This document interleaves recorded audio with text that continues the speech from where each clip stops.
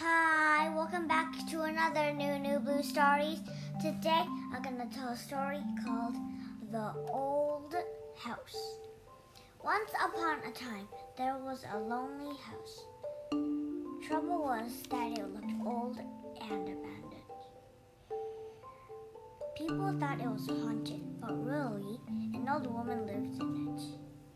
The old woman was often lonely, and this is the story of how she got a friend.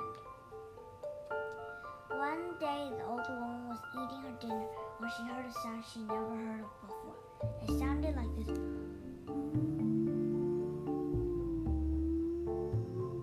just like a ghost howling. The old woman went up to the attic to investigate. When she got to the attic, she was surprised to see a friendly ghost.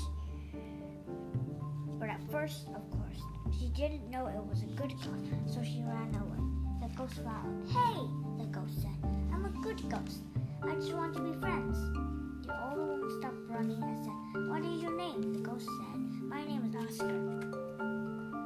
"My name is Daria," the old woman said. "Can we be friends?" the ghost asked.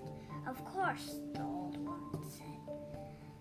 So now the old woman and the ghost became good friends, and the old woman was no